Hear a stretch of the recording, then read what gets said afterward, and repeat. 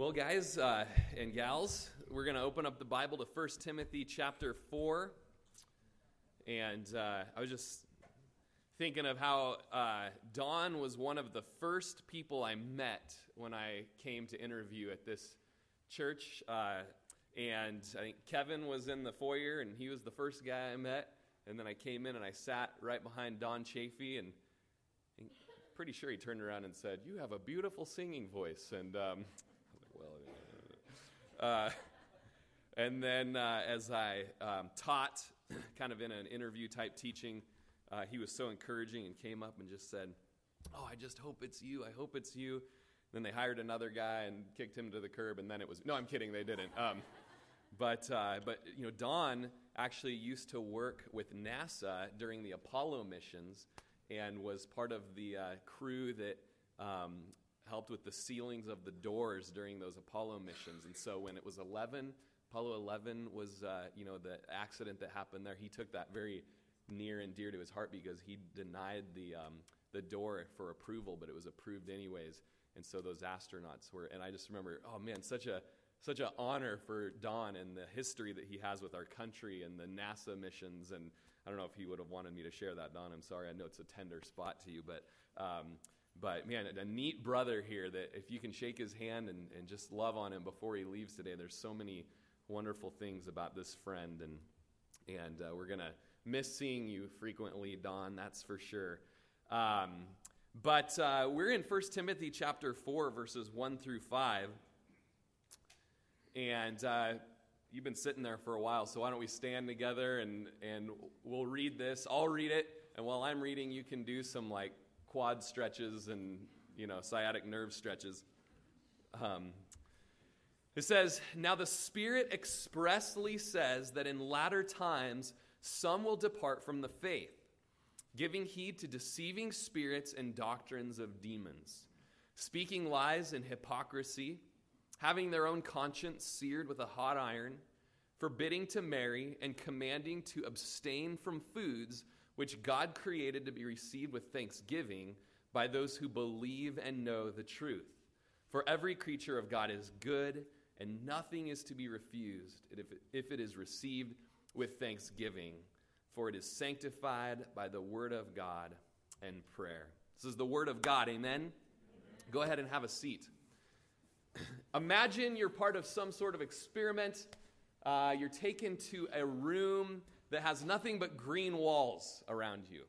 Nothing but green walls. And as you are immersed in that green, you're told to go to a door. You go through the door, and you're in another green room, only this time the green is just a little bit more blue, and it's something that you aren't able to notice.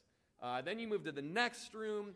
That room also is a little more blue than the last room, so on and so forth, until finally you come to this room and you're handed a card with the original green color there. And you would be able to notice, man, I'm in a blue room, I'm holding a green card, and I never even noticed. And, that is kind of a picture of what happens when we begin to not cling to Jesus Christ, and we begin to be drifting away and led away by our own desires and by the cares of this world.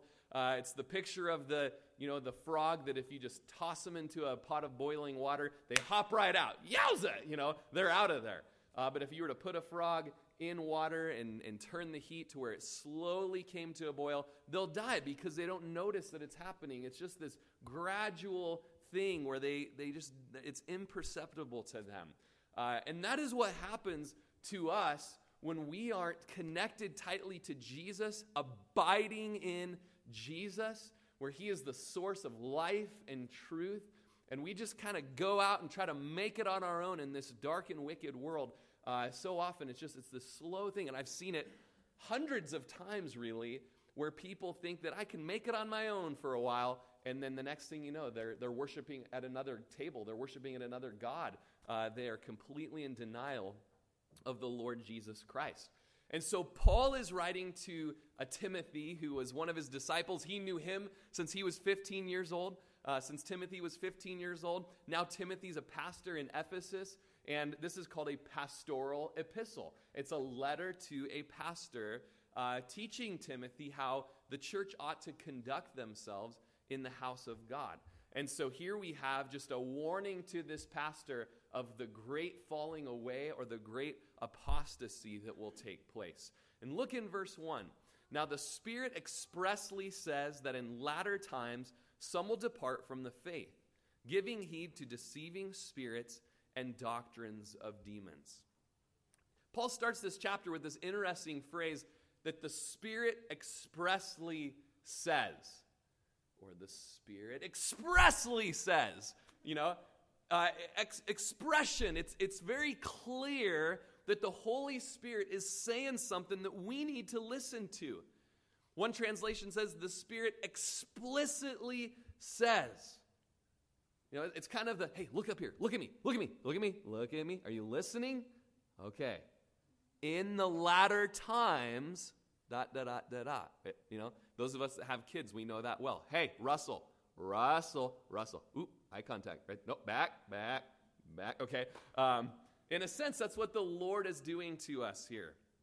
It's in a clear and detailed manner where there's leaving no room for confusion or doubt.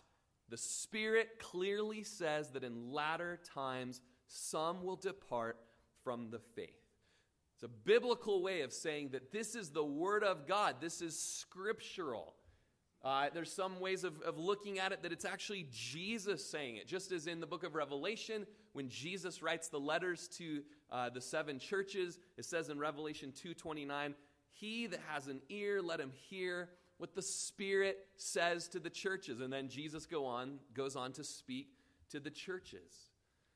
And so it's expressly clear, explicit, that in the later times or the later days, and at the time that this was written, the idea was that, the day of the Lord was from the first coming of Jesus till the second coming of Jesus. So kind of this period we're living in one way or another, is considered the last days. We're living in the last days. We're living in the end times. And as you study Scripture, that gets even more and more severely evident that Jesus is imminently going to return. And so we look up regularly, come Lord Jesus, come quickly. It's the latter times. It was then. Peter would speak of that, and just tell us, hey, the Lord's just being patient. He doesn't want anybody to perish, but to come to repentance. But he's being patient. He's postponing that end day because he's a patient, loving, redeeming God of salvation. And so he tells us that in those end days, some will depart from the faith. And if it was happening in Paul's day, how much do you think we're seeing it in our times of the end times? A latter time departing from the faith. This word departing from the faith means that individuals will be caused to rebel against Christianity. They will fall away from Christianity. They will depart or forsake or keep away from Christianity. The NASB says they'll renounce the faith. They'll renounce what can be trusted about who Jesus is and what he desires revealed to us in the Word of God. At the beginning of our study in 1 Timothy, in chapter 1, verses 5 and 6, he says, the purpose of what I'm writing to you is that we would have love from a pure heart, from a good conscience, and from sincere faith. So, love from pure heart, good conscience, sincere faith. And then he said this, from which some have strayed, they've turned aside to idle talk. And so I've been trying to memorize 1 Timothy as I teach through it. And I'm just so visual as I write it down. I say it 3 times. I write it down. And then I say it from memory. And then I go to the next verse. I do that. Then I go back to the previous verse, memorized it, say it, go to the next one, blah, blah, blah, blah, blah. But I also have to draw pictures, artwork, try to get it in this thing, right?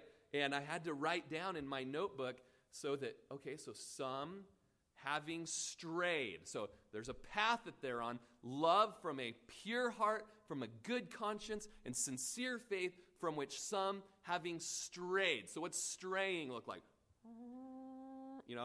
Those of us that are cattlemen and work cows, you got those ones that are just like, then you got to go back later and go find them, It's like, oh, we got a strayer here, right? But then we've got just full-blown, some having strayed, having departed. Boom, all of a sudden there's like this sharp, they're gone. They've strayed and they've departed. And then chapter 1, verse 19, again, having faith and a good conscience, from which some having rejected concerning the faith have suffered shipwreck. So we got the truth from the Word of God, what can be known about God, who He's called us to be, who He is, and they've just rejected it, and they've suffered shipwrecked. I'm not getting into anything about losing salvation, leaving salvation. That's a big, in-depth study. You can go back and listen to our Hebrews 6, Hebrews 10. But as I've studied, I've done deep, in-depth studies, and I'm just like, I'm always like, oh, good point, oh, good point, oh, good point. And as I study and study and study, the Bible-believing authority of the Word of God, guys, just say, look, here's where brass tacks. You can't claim to be a Christian and practice unrepentant sin. Like the Lord, Holy Spirit's in you, you're in the faith, He's going to be bringing you out. You just can't. So, everyone would just say, it's just not a good place to be in. It's just not safe. Just not a safe place. Right? Let's just come back to abiding in Jesus. Whew, it's a good, safe place to be. All right? There's arguments on all these sides, and it's just, hey, the Holy Spirit explicitly says that in the latter times, there's some who apparently are in some way or another in the faith, involved in the faith, and they're turning aside. Having strayed, they've departed. It's no bueno. It's not good. You don't want to be there. Amen? I want to be there. You don't want to be there. Okay? I'm telling you. Because they've given heed to deceiving spirits and doctrines of demons. Now, this word giving heed to, in the tense in the Greek, it means they are presently, actively giving themselves over to, considering carefully, devoting themselves to doctrines of demons. Okay? It's the same with the book of Hebrews. If you've left the faith and you no longer are trusting in Jesus Christ as your salvation, whether you fully did, you were born again, or you just were a pseudo-believer and you were a fake, whatever, there was some sort of looking like it, all right? But now you're not there. It's the only hope for salvation, and now you're not at the only hope of salvation. It's impossible to restore you to repentance because you're not at the place where repentance is, okay? And you are presently, actively giving yourself over, devoting yourself to, the language speaks of a definite allegiance to deceiving, seducing spirits and teachings of devils. Don't get mad at me, all right? I'm ready. What about? I've looked at it all, and I can just say, let's just read it. The Spirit explicitly says that in the latter times some will depart from the faith, giving heed to deceiving spirits and doctrines of the devil and devils. It's not a good place to be. That's not, they don't teach you that at VBS, okay? All right? Now, when I got married, 15, 16 years ago almost, I thought as we go to our honeymoon, I should probably stop by the bookstore and buy myself some reading material. So I bought the collection of C.S. Lewis's Mere Christianity, Screw Tape Letters, Miracles. I can't read that. I'm go back to Chronicles of Narnia. I can handle Chronicles of Narnia, but I read a paragraph. I didn't read a paragraph. Okay, that's me reading C.S. Lewis, but I'm reading Miracles right now. But one of those books was the Screw Tape Letters. Pretty interesting book because it's written from the position of, it's letters from a chief demon named Screwtape, They all got funny names like that, did you know? Screw Tape, and he's writing to Wormwood. Or do I have that backwards? Okay, thank you. See, I can't read that book. But the interesting thing is you're reading this book, and you're reading about Screw Tape, and he's writing to Wormwood, this littler demon, and they've got this subject, this guy, and they're trying to get him to fall, and they're trying to get him to turn away, and they're trying to get him to follow and listen to the doctrines of demons, and it's strategic, and it's tactical, and you find yourself like, yeah, get him, go get that guy. And then you're, wait, no, this is the devil's book. No, bad, you know. So anyways, so often we can just quickly find ourselves just like listening to the doctrines of the devil because it seems like that kind of makes sense. And you know, to the world it does. To the flesh it does. Our flesh wants that. Our flesh craves that. That's why Eve was like, you know, I want to be like God and know the difference between good and evil. And so we've got this false teaching going on where it's deceptive and it's spiritual and it's spirits and demons involved. And what was so wicked about it? Well, verse 2 says, speaking lies and hypocrisy, having their own conscience seared with a hot iron. So whoever was coming and bringing this demonic teaching, they were living life of hypocrisy. They were hypocrites. They were liars with an agenda. The language speaks of play actors, people that are acting. They know that it's wrong. They know that there's no power involved in their message. They know there's no truth, no salvation, but they're acting all clean and polished on the outside to make it look as though they've got life and they've got hope.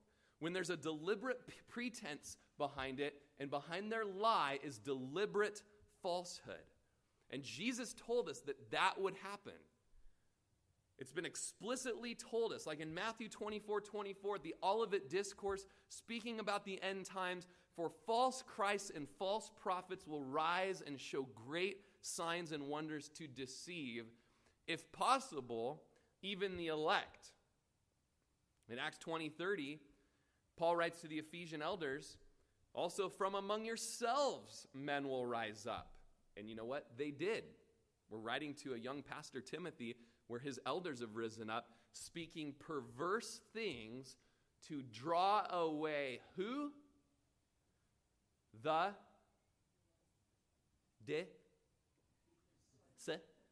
disciples. Followers of Jesus, departing from the faith, following after these guys. Romans 16:18 says, those who are such do not serve our Lord Jesus Christ, but their own belly. By smooth words and flattering speech, they deceive the hearts of the simple. And you know what? That's really the spirit of the Antichrist that we read about in the end times. That he will be a great orator, just able to just words like honey. And people will follow him, even though he speaks lies and hypocrisy. These are guys that Paul tells Timothy in the second epistle, having a form of godliness, but they deny its power. From such people turn away. These teachers, our text tells us today, have had their own conscience seared with a hot iron. That word seared is the Greek word kataraizo. You know where to go with that, don't you? Cauterized. The NASB says they've had their own conscience seared as with a branding iron. We get that here, don't we? Like, how come when you the calf, it just doesn't get all infected and everywhere? Well, because you just seared it right shut, My dad was a veterinarian. That's how they talked at the shotgun range branding the other day. Seared it shut. Okay. Seared it right shut. My dad was a vet, and, he used to have these crazy-looking long matchsticks that had, like, nitric acid or something on the end of it. And, when there was a wound or a little bit of bleeding, he'd just whip out one of those matchsticks and just kind of, you could kind of hear it. I was like, But that's exactly what happened to these guys. They're false teachers now, but at one point they were elders of the church at Ephesus, And for some reason, over a period of time of going from a green room to a lighter green room to a more of a bluish room and all the way to a blue room, it's like, tss. Their heart has been seared. They're numb. They don't feel anything anymore. They don't hear from him anymore. Their conscience is seared. This is the fourth and final time in 1 Timothy that Paul talks about the conscience. In chapter 1, verse 5, the purpose of the commandment is love from a good conscience. Or 1 Timothy 1:19, having faith and a good conscience. 1 Timothy 3:9, holding the mystery of the faith with a pure conscience. So the Lord desires from us a good conscience, pure conscience, and a feeling tender conscience. And in the book of Hebrews it says that we've been washed by the blood of Jesus, and we've been washed to be given a clean conscience so that now we can serve the Lord Jesus. And I would just ask you today, do you have a clean, pure, good conscience before the Lord? Reading through the book of Acts right now, and I read about Paul giving a testimony before Felix, a Roman governor, a Roman official, and he says, I have in all good conscience served the Lord to this day. Do you have a good, pure conscience? Well, what were these guys doing that made them so crafty, so hypocritical? What was their message? What's the big deal anyways? Well, verse 3 says that these guys were forbidding to marry. So whatever they were teaching, a couple cute little lovebirds, 19-year-olds just ready to go and tie the knot, some holy nuptials. Oh, I don't think so. You are not doing that. That is against the Holy Writ. That is against the Lord. You can't be a follower of Jesus and be married. It's in the Bible somewhere. It's not, just in case you're wondering. It's not in the Bible anywhere. Okay, and so they would forbid it. They would prevent it and hinder it. They would refuse marriage, which in the Greek, by the way, is the word gamio. No more games, no more marriage. It's forbidden.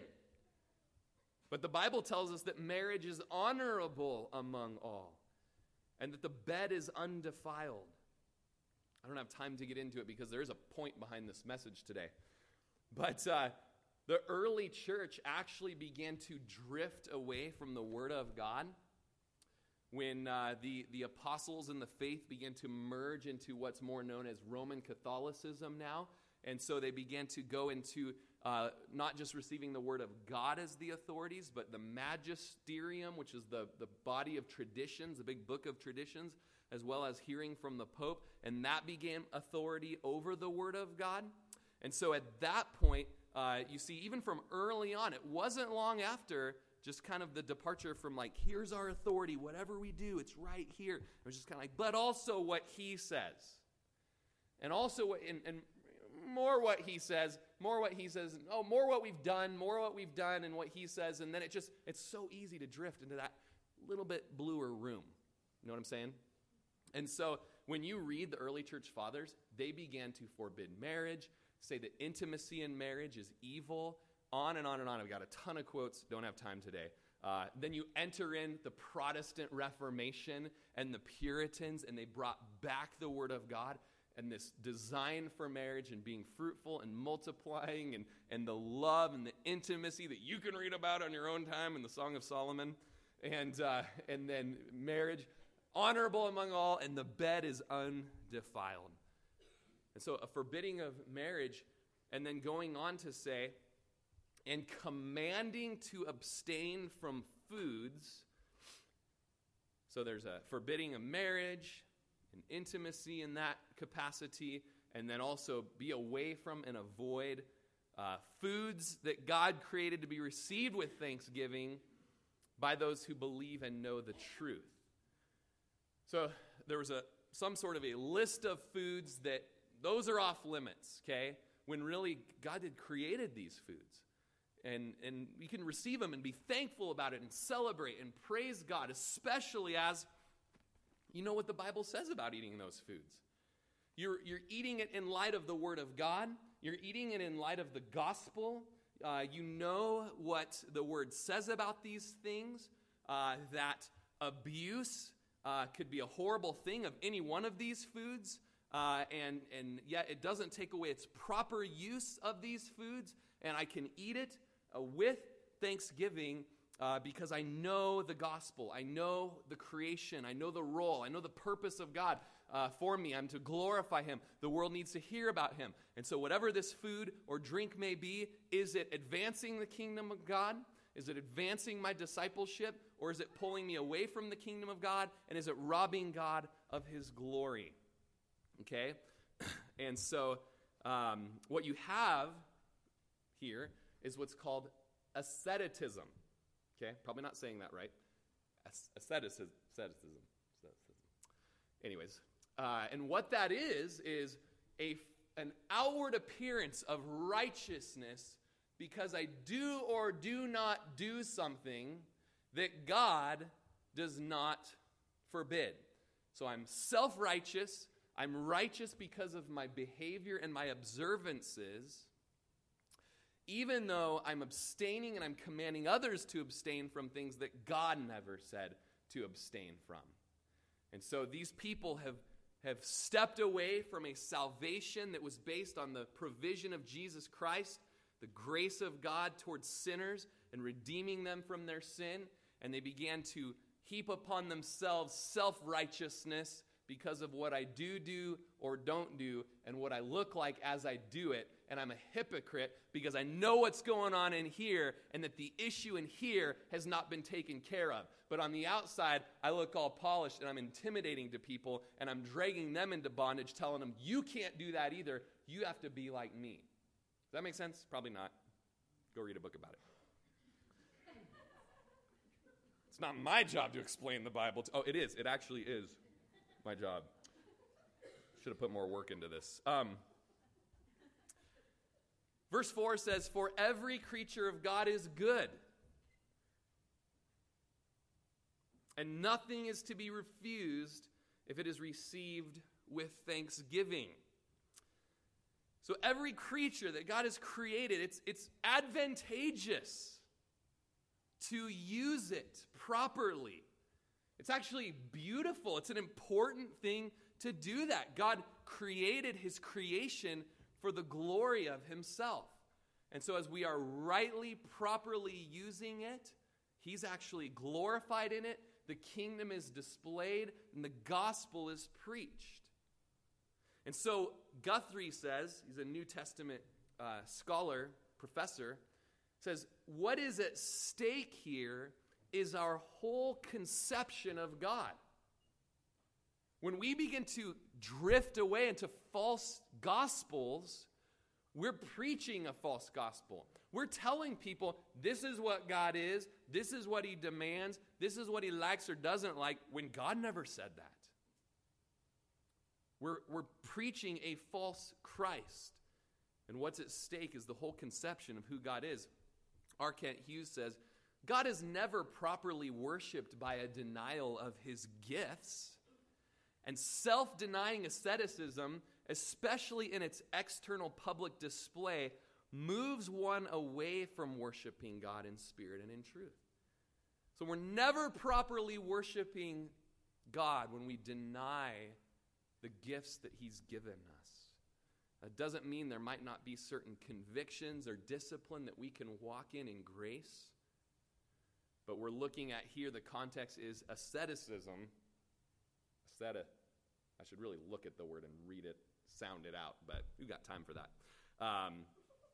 And so as you read Genesis chapter 1, verses 29 through 30, you've got the created things of God given. And God said, see, I have given you every herb that yields seed, which is on the face of all the earth, and every tree whose fruit yields seed.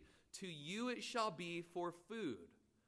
Also to every beast of the earth, to every bird of the air, and to everything that creeps on the earth in which there's life. I've given every green herb for food. And so it was, and it was so. And then Genesis 9:30. Every moving thing that lives shall be food for you. I've given you all things, even as the green herb. Look at Ecclesiastes, written by Solomon, the wisest man in the world. Here is what I've seen. It is good and fitting for one to eat and drink and to enjoy the good of all his labor in which he toils under the sun all the days of his life, which God gives him, for it is his heritage. So what God has created is good, and it's been used for good food and good drink, okay? We're not going to get into it today, but to do an in-depth studies of liberties, and that we need to know that God does demand holiness and a good testimony and a good witness as we partake of these items, okay? So when we're talking of liberties, we need to be, first of all, holy, which means never drunk, never stoned, okay? So we do have certain things given to us that say, look, that whole herb thing that I know you just circled in your Bible and you're like, woo-hoo, okay? Back up just a minute, okay? Because, the studies will show that that herb you're so excited about brings immediate lack of sober-mindedness, okay? There's just extreme caution there. And we want to walk in wisdom. We want to walk in the same wisdom with other liberties such as drinking wine or beer, okay? Those are liberties. Those are freedoms that we do have. But, man, some of you don't have that liberty because of your past and your propensities to abuse that thing. Also, we need to be aware of those around us and their conscience and their conviction, and we should never stumble them. We should always walk in vigilance. How do they feel about this? Where are they at as a brother? Would I be leading them into temptation by doing this? And finally, our sober-mindedness to be able to, at any point, at the drop of a hat, be able to preach the gospel because we know the Word of God and in truth, and we're prayerful. Are we really representing the Lord in our use of our liberties? Okay? So, all that to be said, every creature of God is good. Amen? It should be not refused if it's received with thanksgiving. Now, what happens when we receive it with thanksgiving? You're there, you're at a special family dinner. There's a glass of wine there. You have a theology of wine, that, I have this liberty. I'm aware of everybody around me that, nobody here has a struggle with this. We're able to worship the Lord even in the consumption of this beverage. Never to the point of drunkenness. We know where we can go, how far we can go, and still be absolutely blameless before the Lord, as Jesus was when he drank the wine. And I'm able to be a witness. But as I go towards that drinking of the wine, and I've got a big bowl of pasta in front of me, and I'm able to thank the Lord, pray, and bless the meal. As I go into my meal with worship and thanksgiving, and I'm worshiping, man, that line is so much, it's more of a brick wall. I'm not going to cross this because I'm worshiping here. I'm not going to cross that line. It's a wall because I'm worshiping. We're worshiping with this here. Okay? So lots of opinions on that. Lots of, open-handedness there with humility. But the food that's been given, you don't just go and mow down a stick of butter. All right? It's not real good for you. You could do it. Make sure you're thankful, looking at the word and be like, okay, there's other things here that I could also eat that would be more edifying, right? Okay. But nothing's to be refused. This is the only place in the New Testament that it's said this. And if it's received with that thanksgiving. And it's interesting to study the practice of blessing your meal before and after. That Jesus blessed the meal before and after he ate. Even Paul, when he's in the midst of a storm on a sea, hey, we haven't eaten in 2 weeks. Guys, you need to eat. It's been 2 weeks. Hold on a minute. Dear Lord, I'm hungry here. We bless the food around here, buddy. Thank you for this food. You're the bread of life. Yes, hand it out. All right? But what a wonderful practice that we see Jesus and the apostles with. Closing on this subject, G.K. Chesterton said, "You say grace before meals? All right. But I say grace before the play and the opera. and grace before I open a book, and grace before sketching and painting, swimming and fencing and boxing and walking and playing and dancing, and grace before I dip the pen in ink. We are to be saying grace every minute of our lives. This gives glory to God, and this informs our eating and drinking practices and our liberties, so that God can be glorified and the gospel can be proclaimed. Verse 5, for it is sanctified with the word of God and prayer. Now, if you'll just bear with me, my clock says I have 11 and a half more minutes, so just buck up, okay?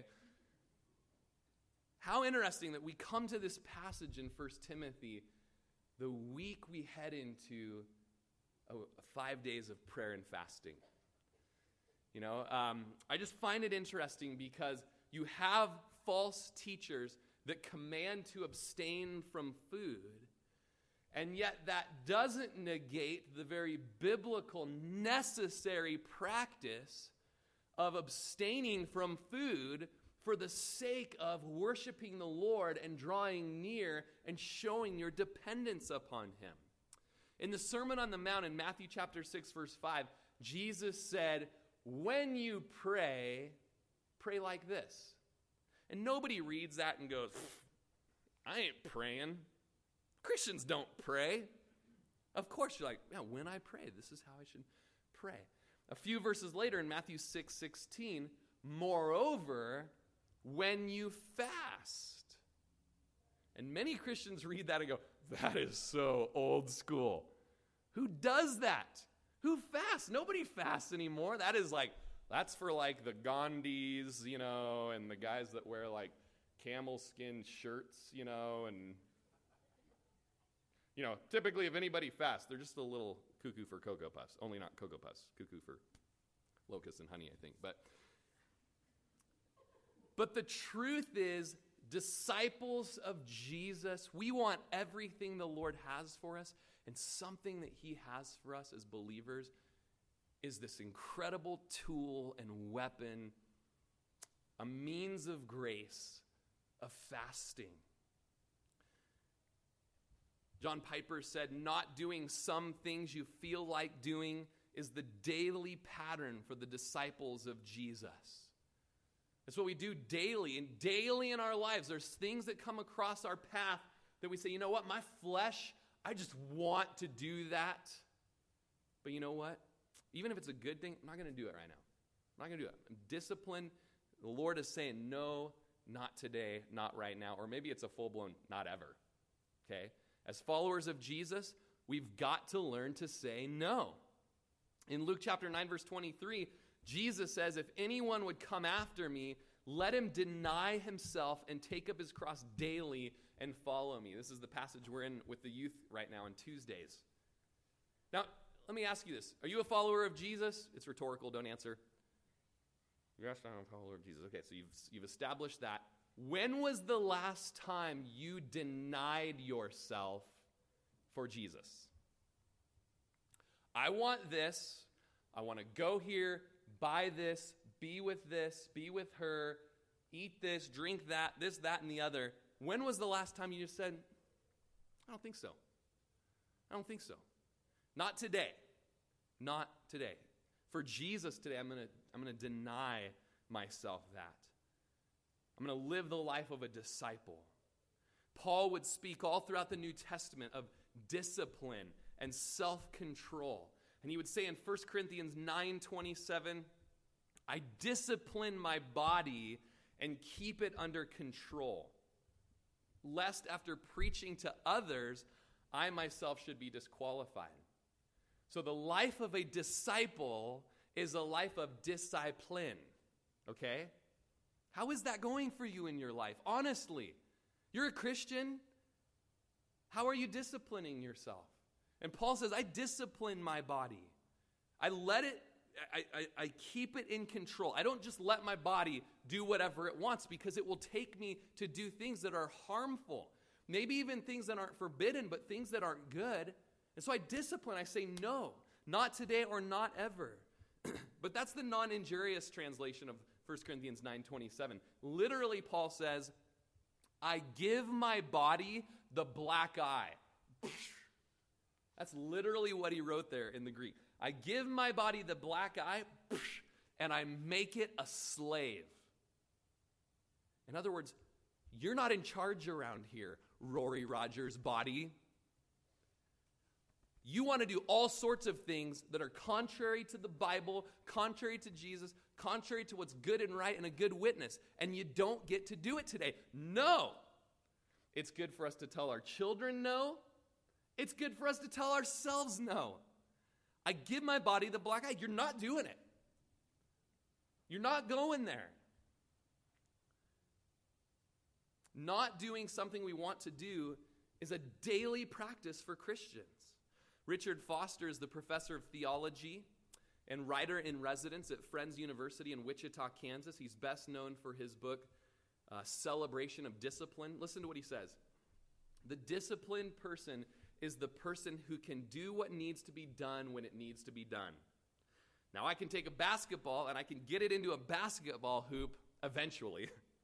But I cannot take a basketball and get it into the basketball hoop when it needs to be gotten into the hoop. You can see that I am not a disciplined basketball player. But this ability to have the power to do what needs to be done when it needs to be done is so crucial in all of life. It's never more central than in the life of the Spirit, Foster says, because it is the life that impregnates and infiltrates and dominates absolutely everything we do. It is the disciplined person who can feast when feasting is called for. We love that at this church. We have a little joke that we don't meet unless we eat, you know. So, man, you know what, guys? It's time to eat. Well, I don't really. You're going to eat today, and you're going to like it, you know. The disciplined person can eat when it's time and then need to eat. And they can fast when fasting is called for. In fact, the glutton and the extreme ascetic have precisely the same problem. They cannot do what needs to be done when it needs to be done. All right? So, what do we do in our times of the week of prayer and fasting?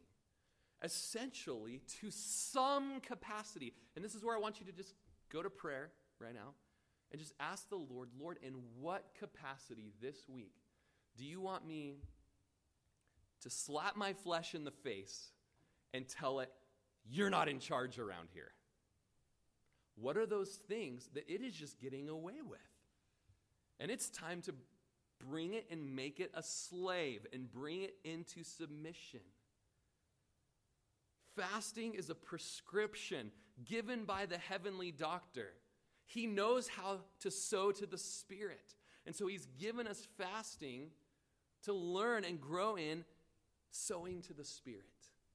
I want to quote a couple quotes from David Brainerd. David Brainerd was alive just before the Revolutionary War, and he was a student at Yale and was very involved and very just coming up and just as an excellent student at Yale. And then Yale began to compromise doctrine and go into just exactly what we're talking about, actually just immoral stuff. And he stood up for the truth, and he was kicked out of Yale. And so he went on to be a missionary, a circuit preacher, riding his horse around to the Native Americans on the East Coast, preaching the gospel regularly. I just love this guy. If you know me, you know this is like my hero type of a guy, you know. But he would end up dying a brutal death of a disease when he was 26 years old.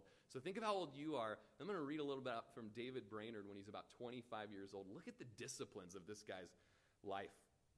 He says, "My time passes away so swiftly that I'm astonished when I reflect how little I sow to the Spirit. My state of solitude does not make the hours hang heavy upon my mind. Oh, what reason of thankfulness I have on account of this retirement in this time of fasting. I do not lead a Christian life when I'm abroad and cannot spend time in devotion, Christian conversation, and meditation." When you're on the mission field, you get that in some senses because, you know, you're there and you finally get a chance to sleep, and then, like, you open your eyes and there's, like, you know, it's like time to get about the mission. I just need some time to, you're almost like drug out of bed to go get to work, and you just need times away with Jesus. Jesus got that. He had to get away and go spend time in prayer. He said, those weeks that I'm obliged to be from home in order to learn the Indian tongue are mostly spent in barrenness, and I feel myself a stranger to the throne of grace. When I return home and give myself to meditation, prayer, and fasting, a new scene opens, and my soul longs for mortification. You know what that means? It means killing your flesh. Like, you don't get to be, it always wants to come back. No, get back down, okay? My soul longs for putting it in its place, for self-denial, for humility, and and divorcement from all things of this world. He goes on to say, feeling my extreme weakness and want of grace, I set apart this day for fasting and prayer.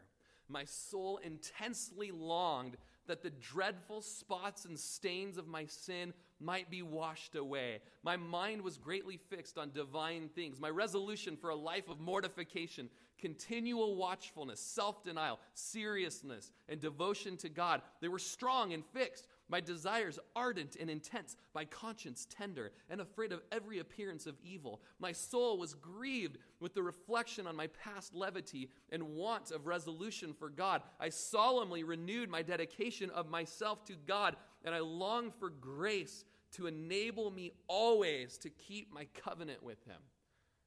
Sound like you when you were 25? Just about, right there? Yeah. Just like, oh my goodness, I just see that when I'm busy and I'm working and I'm out there and I'm just, I'm just about the routine of life, that I just find, man, I'm just not longing for Jesus, and I'm not desperate for Jesus. I'm not crying out to Jesus that I'm desperate for him. And I just long for those times when I come back and I just get re-synced in the presence of God, so that I can be effective for him. I can just be synced to his mind, my heart beating to the rhythm of his heart. And so what fasting does is it's those times where we take physical hunger and we get real hungry and we transpose it to a spiritual key. We would say, just as I'm hungry right now, I'm hungry for you, God. So take my stomach and make it a longer for you. That's what fasting is. It's a time where we just say, man, as much as I want a double bacon cheeseburger right now, and I want it, I'm going to say no to that, and I'm going to turn it to, I want you. I want you. You are the source of life. You meet my deepest need. I eat a hamburger, it's like over just like that. But you are lasting. You are enduring. You are the source of life. I want you. And every year it's the same thing. You fast, and just depending. Don't have any trip put on you, but, let's say you did do like a 5-day total fast. And you're just like, oh my gosh, it's almost time to eat. I have like 1 hour left. Okay, Lord, I'm just going.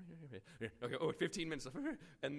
And sometimes you like plan it out. It's going to be kind of a celebration thing. Last week I broke the fast with a hot dog and some macaroni and cheese.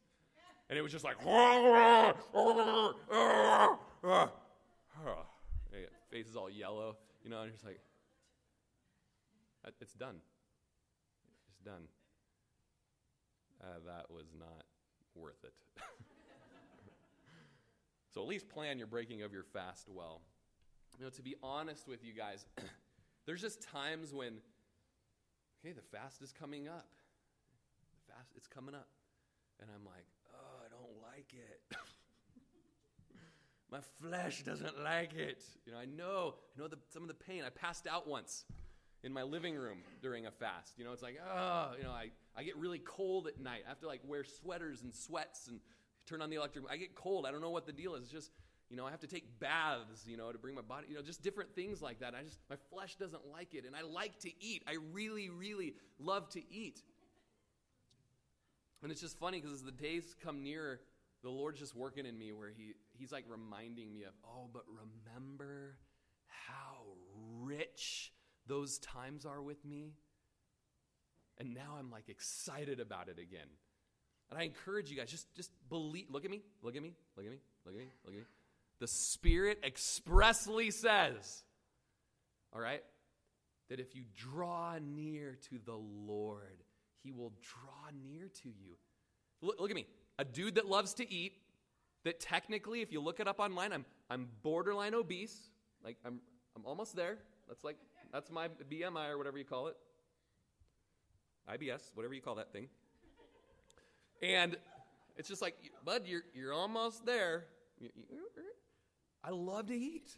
And I love the fellowship with eating. I make the elders waffles everywhere. Come on over, elders are making your waffles. We're having waffles, guys. We're having waffles.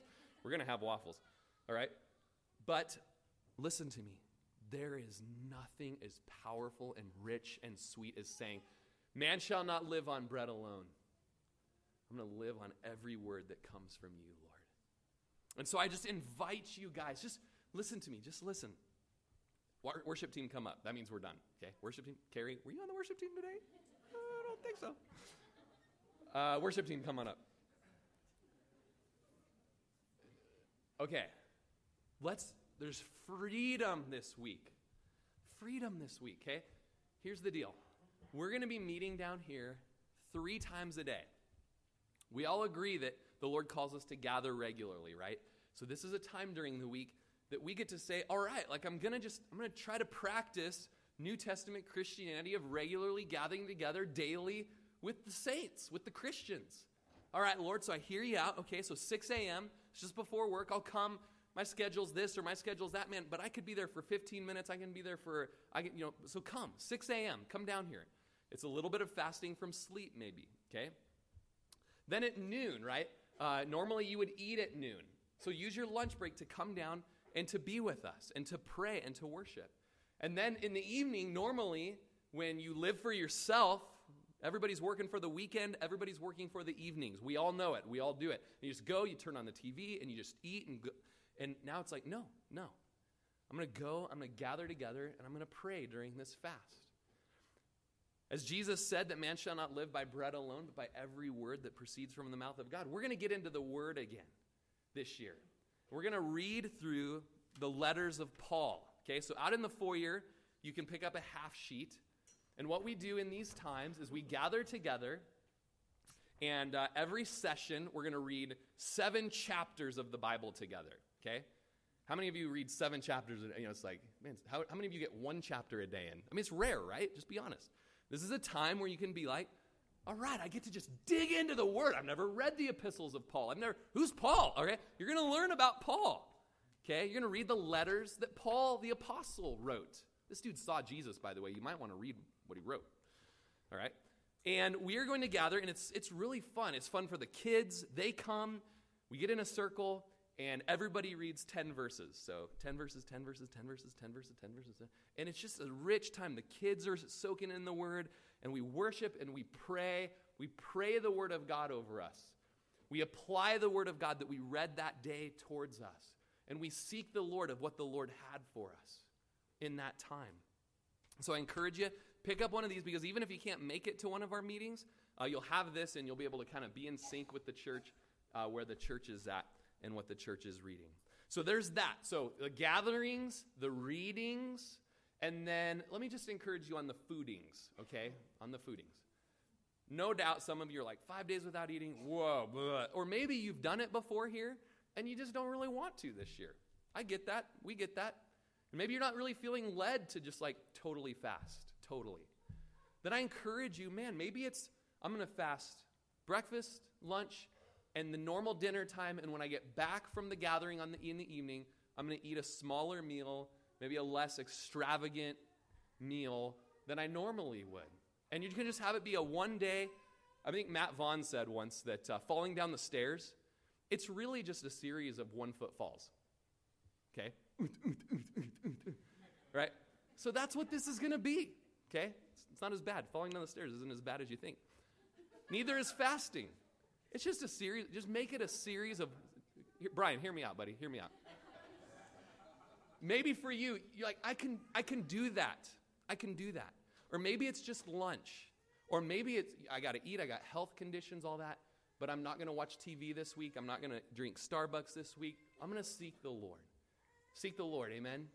Let's seek the Lord together. Let's stand.